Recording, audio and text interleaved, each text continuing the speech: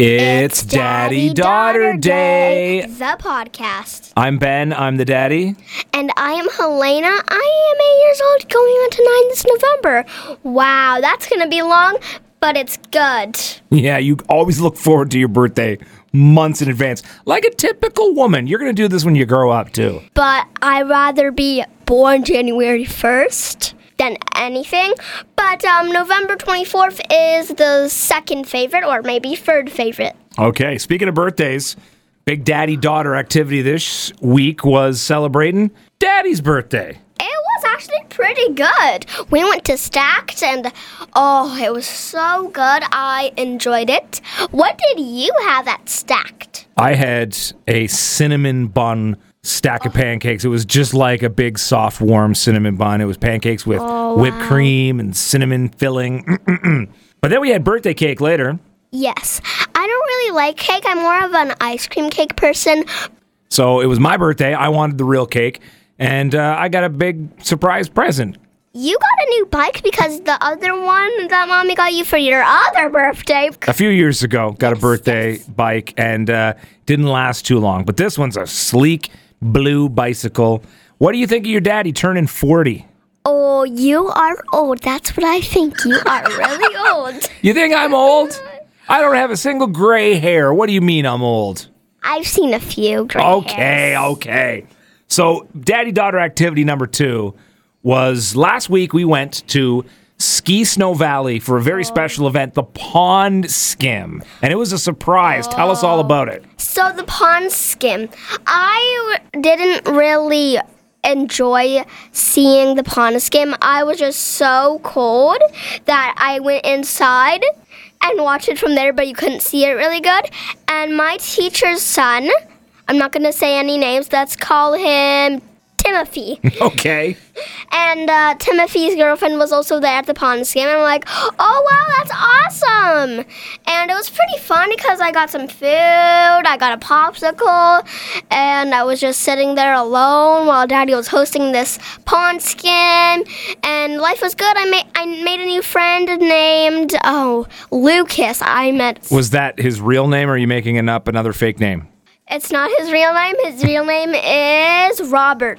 For those that don't know, the Pond Skim is the end-of-season celebration where they dig out this pond, they fill it with water, and people ski and snowboard down the mountain and then try to get all the way across the water without falling in. So you didn't like the Pond Skim. I know it was really cold. It was typically a day where it's milder, people can go with short sleeves, but it was Mother Nature reminding us winter was still not done yet, and it was minus 30 with the wind chill. And yet there were still people in short sleeves, I don't like it. Shorts, no shirts on, in costumes. You didn't like that part? I was there for one person in a costume, and I'm like, that looks like a pickle. You called like it. A pickle. From daddy-daughter activities to Helena's preferred online activity. On the last episode, we introduced you to her world of Roblox, which is a network of different games. And, my favorite game, my new favorite game is Club Roblox, the first one. Royal High, the second favorite. Adopt Me, the third favorite. Brookhaven, the fourth favorite. Broken Bones, the second fourth favorite. Okay. You may remember that you can get Robux, which is like a virtual digital currency to buy things in the game. She's addicted to it, but she's created a very special group in Roblox. Tell us all about it. So it is called LGBTQ People Are Welcome. I have been getting random people joining. It was usually just my friends and followers joining. And so this one person that's in my class that we're not friends in Roblox because I have the max friend, so I gotta delete one because it's random friends. Let her accept my friend request. So why did you start this group and what is it for? I've always wanted to start a group. So I started a group. You were, I think, my first person who joined it. And it just went uphill from there. I've been posting on the group wall, like a chat space on the group. And guess what? There's a big event in 1 week. It is the Pride and Ukrainian Week event.